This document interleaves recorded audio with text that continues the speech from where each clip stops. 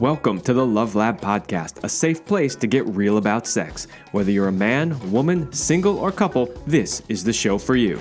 We are your hosts, Kevin Anthony and Celine Remy, and we are here to guide you to go from good to amazing in the bedroom and beyond. All right, welcome back to the Love Lab Podcast. This is episode 185, and it is titled 25 Life-Changing Hacks for Couples. So we are going to give you hacks for your relationship, hacks for your sex life. They are basically a lot of the things that you and I do, but there are also things, some of them that, we've learned from, just years of working in the field. So it is a fantastic list. If you could actually do every one of these, you would have a spectacular relationship, guaranteed.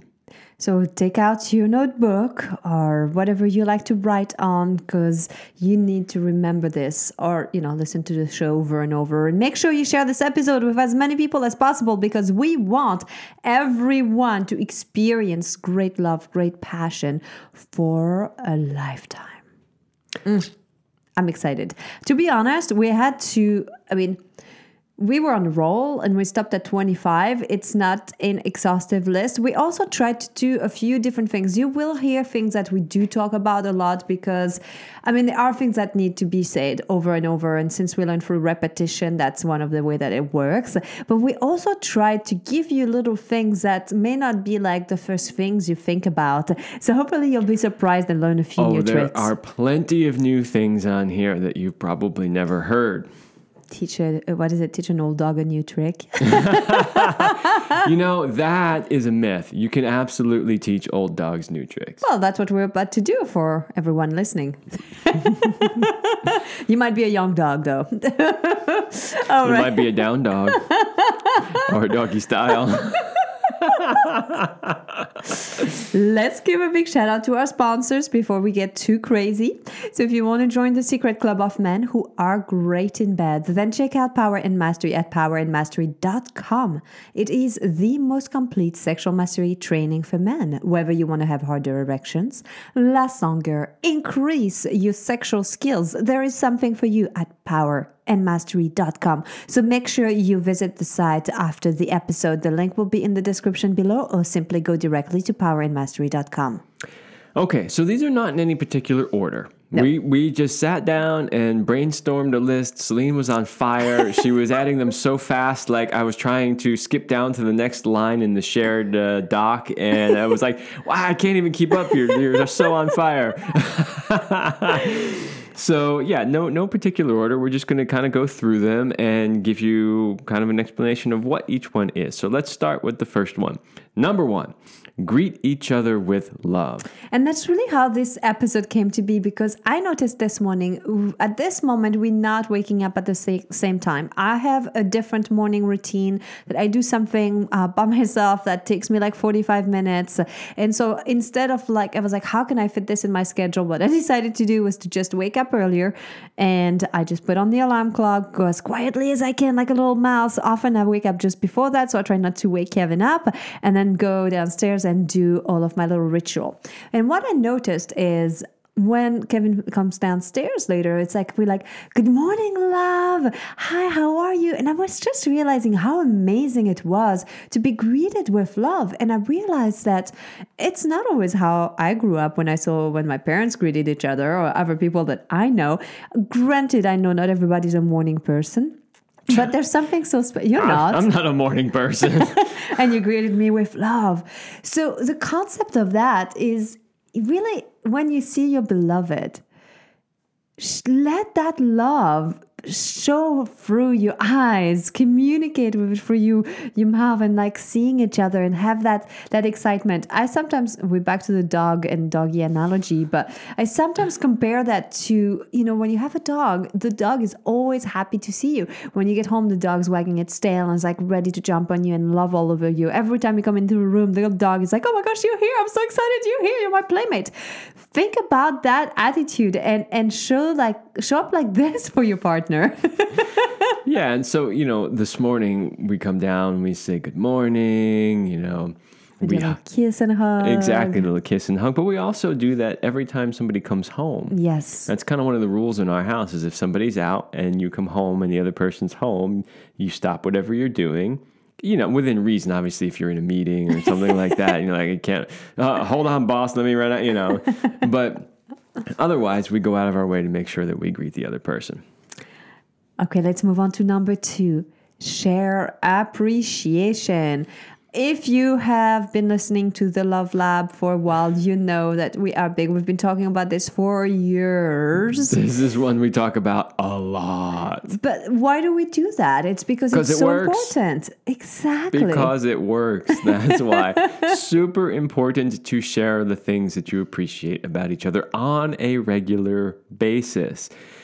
Here's the thing. A lot of times, this is true for guys, maybe not as true for women, but a lot of times we think these things, but we don't voice them. So we might think, wow, she looks really good in that outfit today while we're in the middle of doing something. But we don't stop and take the time to say, oh yeah, I'll tell her later when I'm done with this thing. And then we forget, right? Later never comes. Right, later never comes. And then she won't come. Because you forgot to appreciate her. Well, remember, appreciation is lubrication. We say communication, but yes, appreciation is also lubrication.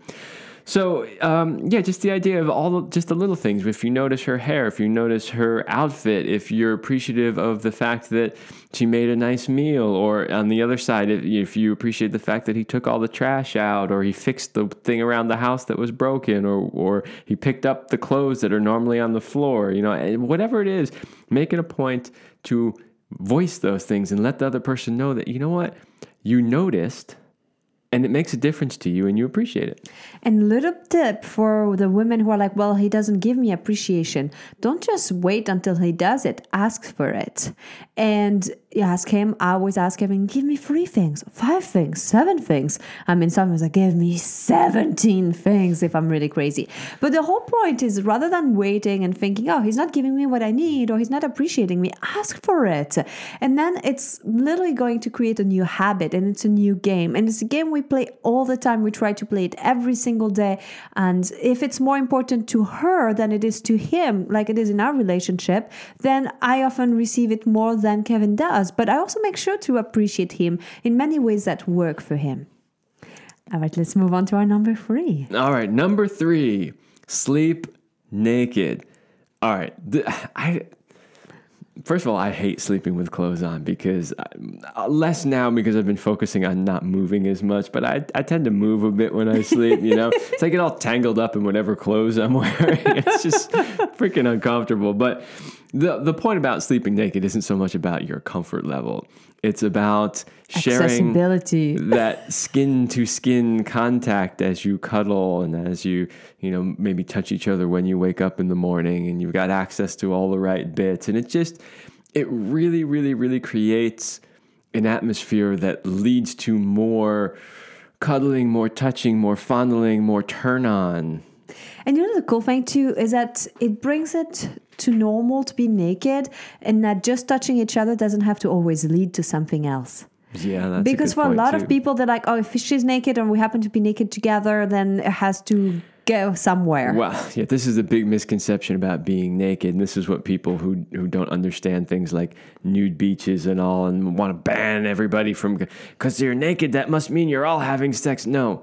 Being naked has nothing to do with sex. It just so happens that to have sex, you have to get naked or at least partially naked. Just a hole. But that's all you need.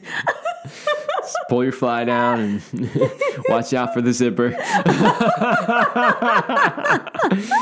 Naked has nothing to do with sex. This is just as simple as that. So yes, there's no expectation that just because you're naked, you're going to have sex. Maybe you will, maybe you won't. But we will say this. We talk a lot about the constant state of arousal. This is one of those ways that you can create that constant state of arousal. The more naked you are, the more turned on you are. I mean, that's true. Especially when it's warm out. That's one of the reasons why I love summer, because you'll be walking around either naked or like hardly wearing anything. And it's just every time I see you walk by, you could be mopping the floor and I see you go by. I'm like, sexy piece of meat. I want it. Let's move on to to a number 4. Number 4 is about get physical together. So whether you like to work out, exercise together, go for a walk, but do a physical activity together. There's something about moving that energy, getting into your body and sharing that moment together that is really healthy for a relationship. Not in a competitive way. It's not like, hey, I did 100 push-ups. How many did you do? I'm going to beat you at that, But it's about also sharing like different like goals and things, which we'll come back to at a later point. But maybe you each have a goal to lose a certain amount of weight, or to build a certain muscle mass, or to feel healthier in your body, or be more flexible. So you get to encourage each other on that goal and support each other. And sometimes working out can be challenging or difficult. You're not always in the mood, but having a buddy to do this with keeps you motivated and going. Yeah, it's part of our morning routine is that one of the things we do every morning is we work out together in our little home gym. So we do. It's great. And in summer it's naked. That's true. That's true. It TMI. Sorry. Constant state of arousal. All right, number 5 on the list, meditate together. This is actually a really great practice. I mean, meditation itself is a great practice, and I don't think we have enough time really to talk about all of the benefits of meditation in this particular episode. But not only is it amazing for you for many, many reasons, it's really great to do it together. Well, and here's why, if you're not doing it, you want to do it, because you might be thinking, yeah, okay, these hippies, like, I don't want to join that. Come on, they can do it on their own. When you make lovemaking is better when you're present, when you're able to be in the moment, when you can get out of your head. But the process of getting out of your head is a habit that you create every single day by learning to tune out the thoughts and connect with your body, with just being present. And it doesn't just happen by accident. Through meditation, you develop that practice. You do a daily practice, whether it's 5 minutes, 10 minutes, 20 minutes, half hour. I don't care. It doesn't matter. It's through regular practice of showing up to be present, observing your breath, or whatever you're doing, or listening to a mantra, a guided meditation, whatever you like. There are so many different styles, but it teaches you to get out of your head, to tune out the thoughts so that you can become more present. And mindfulness makes sex better. It 10x it. Yeah. So, if you ask women what is one of the number one things that they want during sex, it's a man's presence.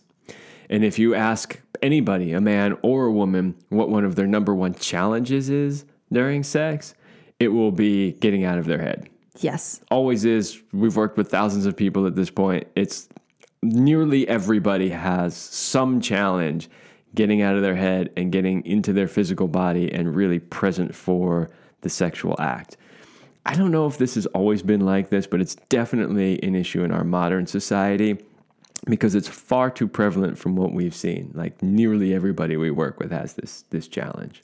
Well, I think we all overstressed. And that's another thing. Like, when we're so stressed, when you're stressed, you're not horny. So meditation allows you to reduce some of the stress. So that's physical exercise, hence why being physical together. So there's a lot more behind those hacks than just what we're sharing in this short little time that we have with you today. All right, let's move on to our number 6. It's about cultivating your own passion. While you are in a coupleship and it's amazing to share everything together, it's still important to keep your own individuality. So having a relationship is about creating interdependency, not codependency. So it's about having the things we do together, but having the things that feed me. What is it? What are your passions? I don't care what they are. Give yourself time on a regular basis to feed your own passion, because when your cup is full and you're flowing with this creative energy, with these juices, you will feel happier, you will feel hornier, and it will leak into your relationship. Yeah, well, not only that, it's more attractive to your partner. In fact, I just did a video on this on YouTube not too long ago about the fact that men have to be passionate about something, because that passion comes through in who you are in your relationship, and it's very attractive to women. If women see you and you're like, I don't there's nothing really about life that I'm all that excited about. I don't really have any hobbies I'm passionate about. And it's like blah, totally unattractive to a woman. But if a man is like, I am absolutely passionate about restoring old cars, and she's like, I don't give a fuck about old cars. She doesn't care about that. But what she loves is the fact that you're passionate about it. Because if you're passionate about something, then she knows that you can be passionate about her. Ooh, and it works both ways, by the way, just to be clear. All right, I love number 7. All right, you want to do number 7? I know we're going back and forth. Now you can go for number 7. I still love it. All right, number 7. The person who cooks doesn't do the dishes. Oh yeah, you do love this one because you love to cook. And then I got to do all the dishes. Yeah, Well, okay. So we're joking and we're laughing, although we are being serious. That is often how it works in our relationship. The point is to not put all the burden of a daily task on one particular person. So if somebody, has the task of doing all of the cooking, while the other person's probably on their cell phone or doing whatever it is they do, then when the meal is over, then the other person gets to rest, and then you get to, do the dishes or clean up the counters or whatever it is. And so you're sharing the load. We're going to talk more about that when we get to the end of the list, and we talk a little bit about keeper roles too, because they're somewhat related, those two. All right, we'll come back to that. Number 8. If you can, we know it's not possible for everyone, but have your own separate room that you can close the door and lock if you want to, but having a space that you call your own, having a space that you can decorate for yourself, the man cave. Shed. Exactly. I don't care how you name it, but it's whatever, like this is like your space. And it doesn't mean the other person can't go in it. You can invite your partner in it, but it's something very special if you can have a place that is yours and where you can do anything that you want. Yeah, and if you don't have a big house, you can do double duty. I mean, we literally filmed this show this is my man cave / studio / guest bedroom. Like, it does kind of everything, but that's why my guitars are all hanging on the wall over here, and there's other music equipment that's off the set that you can't see, and this is my place where I come to just play music, sometimes read a book, watch a video or something like that. It's just kind of my little getaway space. And we don't have a huge house, so we don't have a bunch of extra rooms. I don't have a whole basement I can turn into my man cave. But, how often do we have guests? Not that often. How often do we record videos and podcasts? Well, we do pretty frequently, but it's only for an hour or two here or there. And the rest of the time I get to use it as a man cave. Yes, and it works. It's if you don't have a full room, have a corner in a room, have a place where you can have your own altar or something special that's dear to your heart. All right, number 9. Thank each other for everything.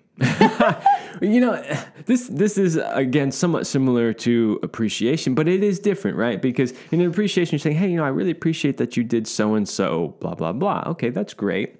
But in this one, it's more of like, oh, you put that thing away that I left on the counter. Thank you. Thank you for being you. Thank you for being amazing. Thank you for making my life easier. Like, it's just that. Thank you for having such an amazing penis. Could be that too. Exactly.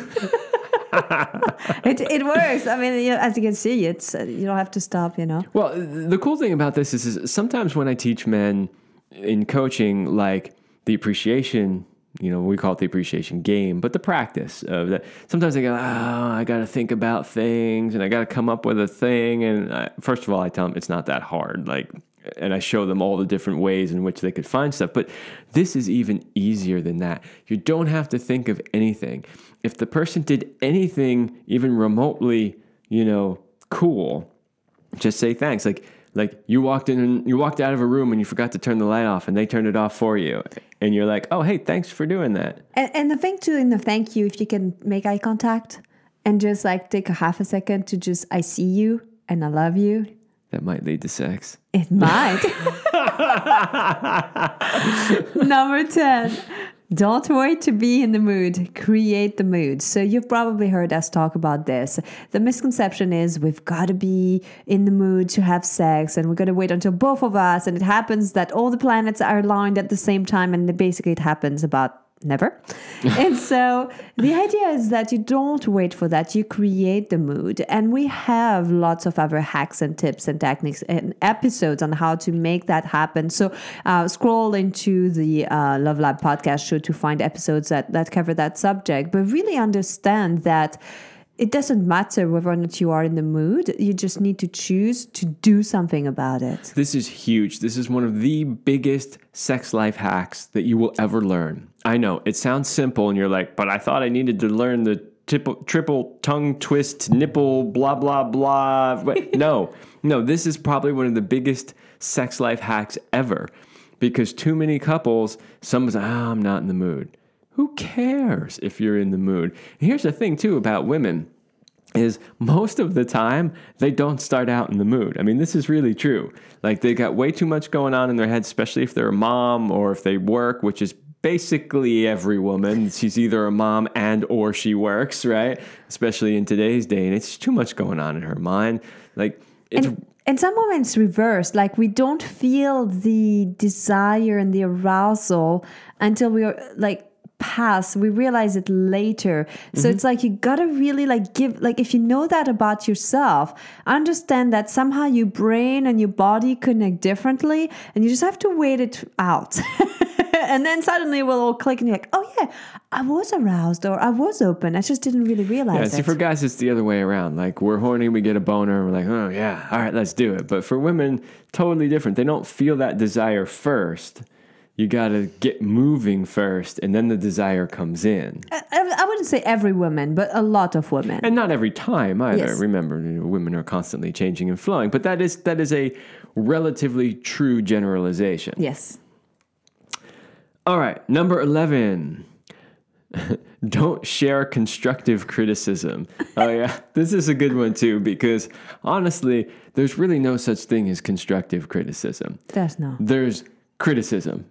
That's all you hear. That's exactly the point. You said it right there. That's all you hear. Because the reality is yes, there is constructive criticism. There are things that you can say that, you know, hey, maybe need to be said because somebody needs to change something or they could be doing something different or better. The problem is, well, the only thing they hear is the criticism. Yeah. And honestly, don't think about your partner as this pet project that you got to change and improve. It's not like home improvement is all you need to do, not husband improvement or wife improvement or whatever that is. Don't focus on that. Honestly, change happens better by appreciating each other. And it's funny when people are like, yeah, but like he doesn't do this or she doesn't do that. Why should I appreciate her? And I'm like, watch. When you have a kid or a partner, it doesn't matter. When do they change? When you nag them about the socks they left on the floor? Or when you tell them, I just really love it that you started picking up your socks more often. It's positive reinforcement versus negative reinforcement. And you know, if we're talking about children, they've done studies on this, which one works better, and the positive reinforcement always works better. The problem with negative reinforcement, we don't have a lot of time to go into this, but it only motivates people to a certain point. In other words, it motivates them just far enough to not get yelled at. But it doesn't really create any lasting change because all they want to do is avoid the punishment. Whereas if you do it the other way around, it actually will create some lasting change because they want to always be in that place of like, I did a good job. All right, we're getting like about halfway through, so we're going to keep moving. So we've got number 12, apologize when you are wrong and then let it go. A simple, I'm sorry, a simple, I apologize, and then both letting it go. But being willing to acknowledge I was wrong, I made a mistake, I'm sorry, or I apologize goes so long. If you were watching the video, you probably saw me like my head going down and shaking. I was in a relationship in the past with somebody who literally she could not apologize for anything ever. Like, you know, there's a lot of times where partners won't apologize for little things, but if they know they were really out of line on a big thing, they'll apologize, you know? So that's better at least, because at least on the big things you get some acknowledgement that, yeah, I fucked up, you know. But I had I'm not gonna say a name, but I had a relationship.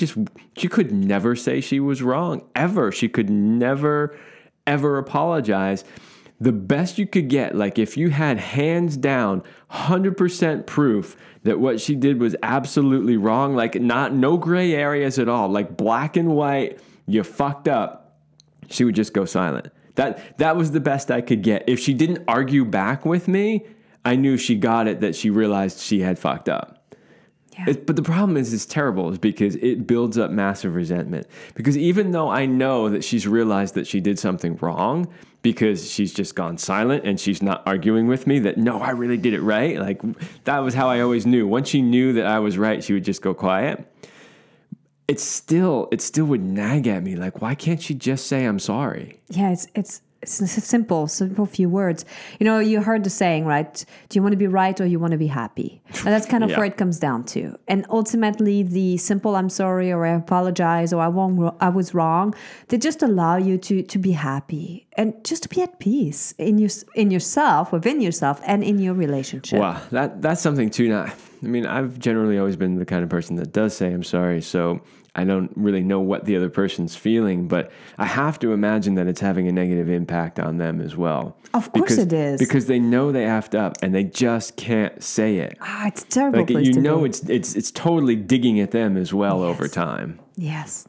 All right, let's take a quick break here for another little invitation to you, our dear listeners. If you are a committed couple and you feel stuck in a rut and you love, by the way, all of the life hacks that we are sharing with you, we've got way more than the 25 that we have put together here. And we can help you bring the passion back between the sheets, have great sex, and move out of the average couple into the power couple that you are. So if you give us 90 days, we'd like to invite you to join us into our Highly Sex Power Couple Platinum program, and we can help you to be synced up sexually and have more passion and purpose in life. So go to CelineRemy.com/passion to learn more about our program. We can't wait to work with you. Oh my goodness, we are only at number 13. I know. So here we go. Okay, let's talk less. Can we do that? Oh boy, that's hard for us. We can just talk a little faster. How about that? Number 13, always expect that your partner is doing their best. This is a good one because a lot of times we just get annoyed at people for the things that they do, and we never stop to put ourselves in their shoes and think about, wait a minute, what's going on in their life? What's really happening with them? And are they really trying? And, you know, if you have a good partner, they're most likely trying. Even when they do F up, they're most likely trying. And you can't really be mad at somebody if they gave it their best and they still effed up. Like, you can't, you know? And I love to the idea that you seeing the best in the person, right? And I think that's even in another point where it's like, rather than like, oh, he's always this jerk or she's this. It's like, no, expect the best from your partner and know that they're really doing it. Number 14, you are on the same team, not playing opposite teams. This is huge. This is so huge because so many of the couples that we see, they're literally, it's like two opposing teams in the stadium. Like the stadium is the house, but you got two opposite teams competing all the time. This is not how any intimate relationship is supposed to be. Whether you're married or you're just dating or you're just casually fucking, it doesn't matter. This is not how a relationship is supposed to be. You need to be on the same team. And if you have kids, then you really got to be on the same team because those kids will split you every opportunity they can get to get their way. You have to be a united front on the same team. Doesn't mean you have all of the same opinions and views on everything, but it's that unit, that strength that comes from being united. And sometimes it's okay to be united in one viewpoint that may not be yours because it's important in that moment to show the united front. Yes, I mean, this is why you have, boards of directors. You think they all think the same thing all the time? No, but they're a team and they're working together for a common shared goal. You're already talking about one of the things we have there. We are going to number 15. Oh, yeah. Give what you enjoy giving. This is another great relationship hack. Okay, so what do we mean by that? What we mean by that is that, you should always be giving to your partner. But a lot of times people think it's a chore. It's like, or they're doing it just to get something back. Like, here, I'm a guy, I'm going to give you a back rub so that hopefully you'll get turned on and you'll have sex with me, right? Like, this happens all the time. And that's the wrong reason to be giving. So in your relationship, you should be giving to your partner, right? And your partner should be giving to you, but you should be giving things that you actually enjoy giving. If you love to give massages, then give massages. But if you hate giving massages, don't give a massage. Give her a gift certificate to go get a massage and give to her in some other way that you do enjoy. Yeah, and the thing is, when you give what you enjoy giving, you never come to a place where you like, I don't want to give anymore. It's too much. And also that, like, you don't have to have expectations that if I give this, he has to give it back to me the same thing. It's like, no, it's like, what is the thing that really lifts you up? What brings you that element of joy? This is why I'm so good at oral sex. Because I love giving it. This is why I'm so good at oral sex, because I love giving it. It's true, you are. You're very good at it. And it's true that you are good at it too. So absolutely, we're just being silly here. All right, number 16, have shared common goals. Yeah, this is really big in a relationship, is that you have some shared common goals. Like, what are your goals together? Is it that you want to have kids? Is it that you want to build a business? Is it that you want to own a certain home, live in a certain place, travel to certain places? Like, whatever they are, these are the types of things that really keep you going together over the long term, is that you have shared goals that you're both working towards. And that kind of leads us to number 17, which is to have a larger purpose for being together. So you have the goals, the short-term, long-term goals, but you also want to have something that's bigger than that, that larger purpose. And this is really important in long-term relationship. At first, you can sustain yourself on water and sex, really. That's all really you need, It's like, I'm so high from the endorphins and all of the hormones that are coming through. All I need, a little water, a lot of sex. Exactly. But if you've been together for a long time, then you know that things do change and then life happens. And having a larger purpose, and if you've done any like self-development work or working on your business and stuff, they always ask and start with, what's your why? Why are you doing this? And you want to bring that same principle to your relationship. Why are you being together? What's the larger purpose? Because you will experience difficult times.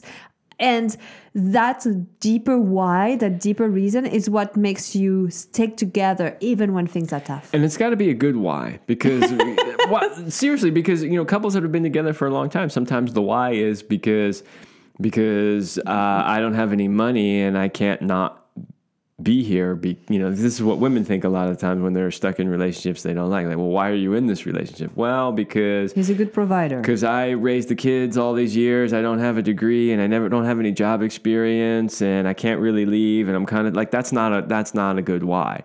A good why could be, maybe you've been together for a number of years, but you both agree that you really want to not only have children, but raise awesome children. Like, that's a shared common goal that you have, to raise little human beings and turn them into good people. Like, that could be it. It could be you want to build a business together.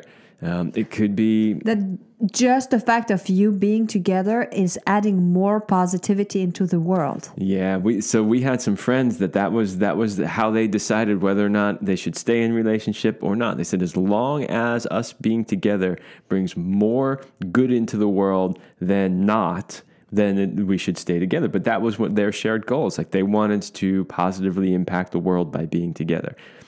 After about a decade or so, when they realized that wasn't really happening, they said, you know what? We still love each other and it's all great, but we're not having that impact anymore because of the way we're relating together, and they chose to separate. But that's a great shared common goal.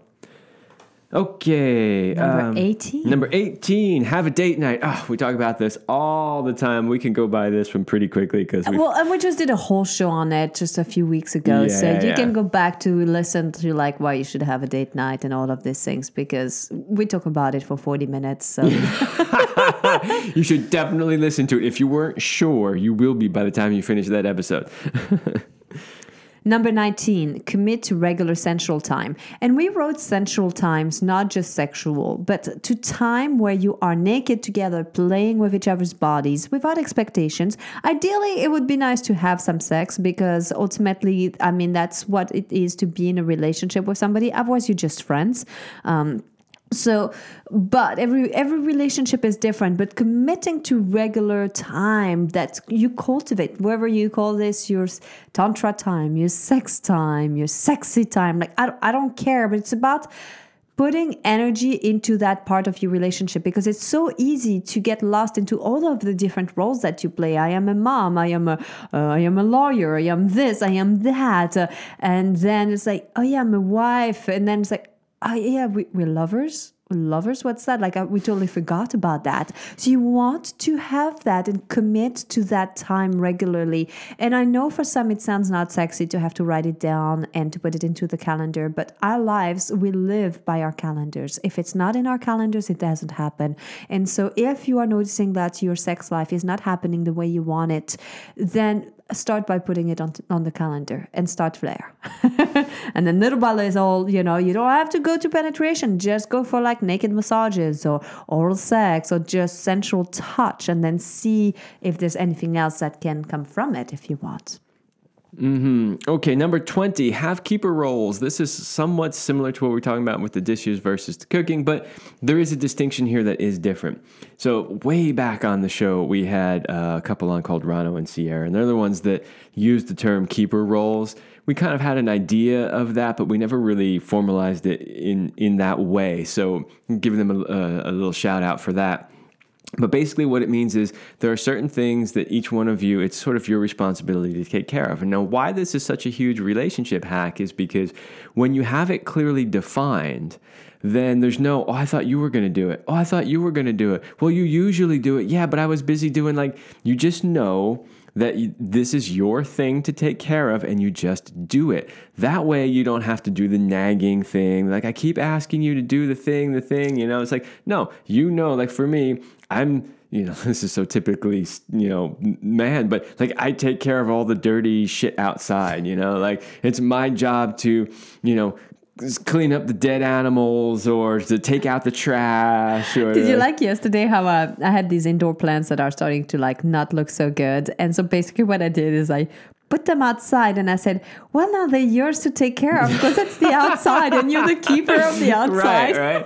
So, but that's the thing is by doing that, by making it clear, who's going to take charge and responsibility for what thing, you don't have any of that resentment that builds up because things aren't getting done or maybe not getting done the way that you thought they should get done. Like that's another part, right? Which is that because I'm the keeper of a particular task, I get to decide how it gets done. That's true.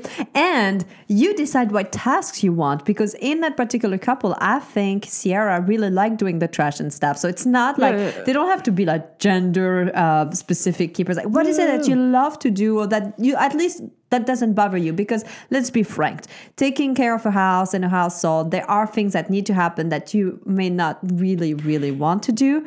But there are things that you might be okay doing. Well, and that's the thing is, so you get to choose and you get to pick the ones that you like doing better, which means you're more likely to do them. So, for instance, I don't necessarily like scooping up dead animals and taking out the trash, right? Really? However, I hate vacuuming. Like, I just hate it. It's just such a tedious, annoying thing. Nobody has designed a vacuum that a man wants to use. Trust me, I know exactly what I would design, and that would make it so much easier, but I don't have time to design vacuums. So I would take the trash task over vacuuming any day of the week. And I'll take vacuuming because I don't mind it. See, that's how it goes. See that communication, this is something that we sat down, we shared different things, and we're like, what needs to happen? Do we need to do it all? Can we outsource some of these things? Because that's another thing. You don't have to do everything yourself. You can outsource things. And then with what's left, who wants to take care of what? And that's how we came to that. Number 21, don't argue about things you don't care about. This is huge. Some people get energy from arguing, and that's not a healthy way to get the attention that you seek, want, and need. And really, in a relationship, if you're realizing that you could really let go about this, and it's not something that you care about, let it go. Stop arguing. Save your energy for things that truly matter. Yeah, for sure. You do not need to draw a line in the sand over stupid shit. Like you really don't. Okay. Next, 22. Have code words to diffuse arguments.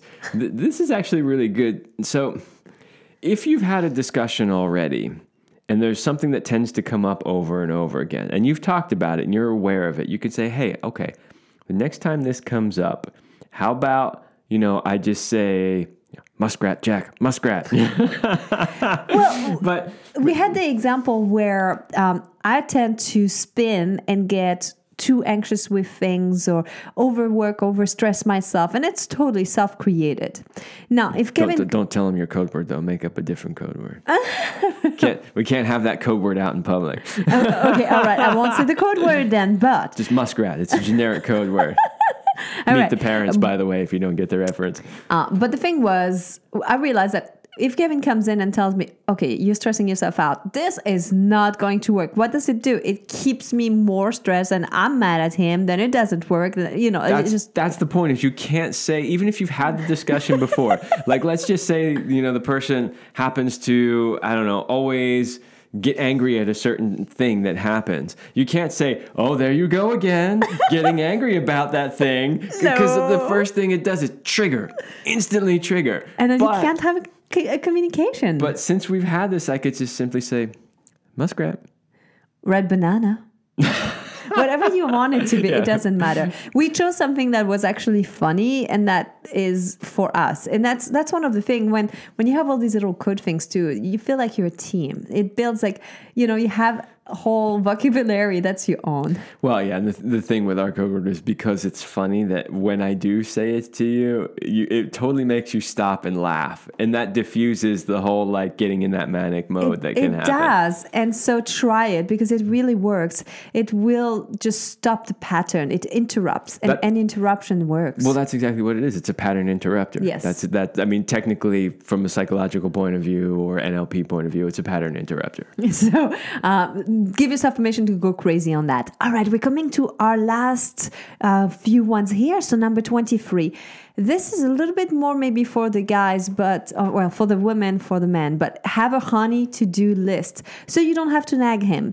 And usually I find that these type of lists work best for the guys, and you just put down all the things that you want done, and then you can just let him take care of it when he wants. I have a honey-do list for you as well. You too? You know what's on it?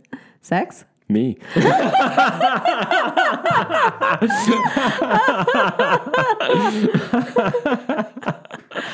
And I take good care of my list, and I make sure I do it often. That's right. You check a lot of things off that list. But again, the whole idea is that you have to learn to let go. You have to let the other person be who they are and do things in their own timing, even if it's not your own. That's one of the things that you have to learn in a relationship. And, there are multiple ways to do the same thing. And even though we always think that our way is the best way, it's okay as long as you get there. If the route they took is different, as long as you get to the destination, that's all that matters. But I find that the lists also can help us. Also with the list, maybe you have we can only have 5 items at a time rather than there's 87 items that need to be taken care of because that can be overwhelming. But the good thing about the list too is that you don't have to go and interrupt your partner when they're in the middle of something or at an inconvenient time. And then they can just be like, hey, I've got energy or extra time. I want to do something for her that will make her happy. Is there something on the honey to-do list?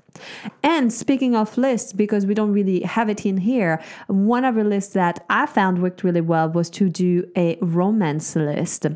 And so I had put together a document with all the things that I considered romantic. And that was at the beginning of our relationship. And, now that we're 6 years in, Kevin hasn't even opened the document in years. But at the beginning, it was a good help for him when he felt like, I want to do something romantic for her and I'm not quite sure. You would open it or get inspired by it. Now I know you well enough to know what things you like or think are romantic. But early on, it was good because, every woman's different. What you think is a romantic gesture, another woman might be like, whatever, and vice versa. So, yeah, it was very helpful in the beginning.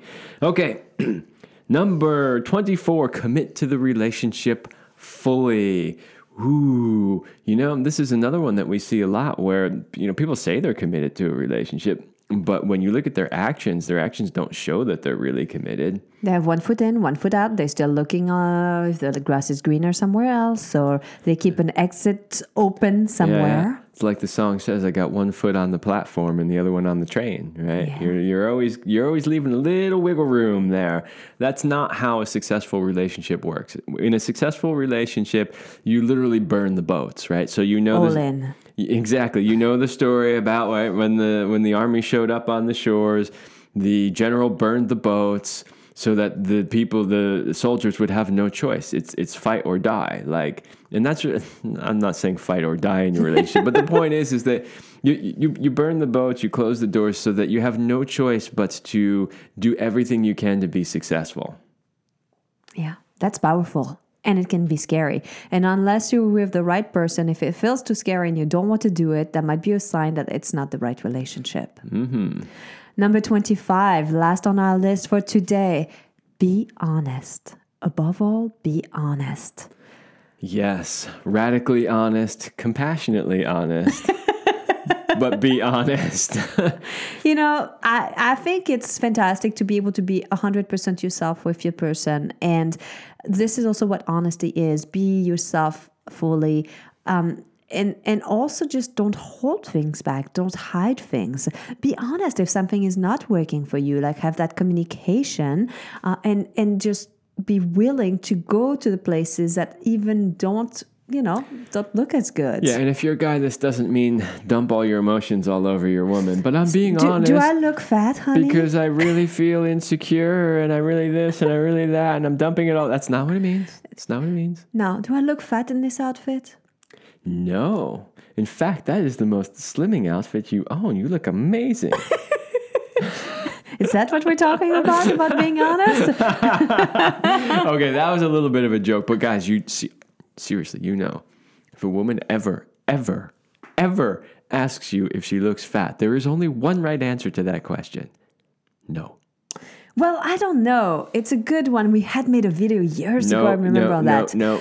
You cannot say she looks fat. No, you're right. You can't say she looks fat. But you could say, this is not the most flattering outfit. You could say that. And that's honesty. That's about as far as you can. You cannot say she looks fat. You could say, you know what? That's not my favorite outfit on you. I like the other one that you wear a lot better. Yeah, and you look so sexy in that one. Yeah, I'll rub it in a little bit. Yeah. So honesty all the way. Is my penis too small? Well, honey. I really like that dildo, that 10 inches dildo that we bought. No, just kidding. Okay, this is the end of the show and we're getting a little crazy. Okay, yeah, but now you got to tell them how you really answer that question, because sometimes guys will ask, is my penis too small? Yeah. So how would you answer that question? I would share all the ways that I'm satisfied with the penis. Okay, that's a good start. So first of all, you've had a range of different sized penises. If this is truly the smallest one you've ever had, then you can simply say, like you just said, which is here's all the ways, that it works for me. If it's not the smallest you've ever had, then you lead with, oh no, I've had smaller. Of course. And you know what? Those were okay as well. And here's all the ways in which your penis does work for me. Or you can be like, I've measured and my G-spot is only 3 inches deep. So you're like double that. So you're good. Yeah. The average male penis is 5 inches. And yes, the average G-spot is only, like 3 to 4. At the most. Yes. Maybe as far back as 5. But yes. Still the average penis is going to hit that, right? So yes. You'd have to be a pretty enormous woman, because by 5 you're already like cervix level deep usually. That is correct. You're right. But anyway, the point is that so now women listening, if a man ever asks you if his penis is too small, now you know how to answer that question. And she ever asks if she's too fat or if it makes her look fat, you know how to say that. That's right. All right. Whew, we made it through the entire list of 25 things. We talked really fast, and now we need to go get a drink of water. But we do hope that it was helpful and that you got some good pointers and new hacks. And please put them together, put them into actions, because this is really where it makes the difference. It's one thing to know something, but it's another to do it. Oh, yes, that is very, very true. All right, everybody, we hope that was helpful. That is all the time we have for this episode, and we will see you next week. We hope you liked this episode of the Love Lab podcast. If you enjoy this show, subscribe, leave us a review, and share it with your friends. And for more free, exclusive content, join us in the Passion Vault at CelineRemy.com/vault. That's CelineRemy.com/vault. Thanks for listening. And remember, you're amazing.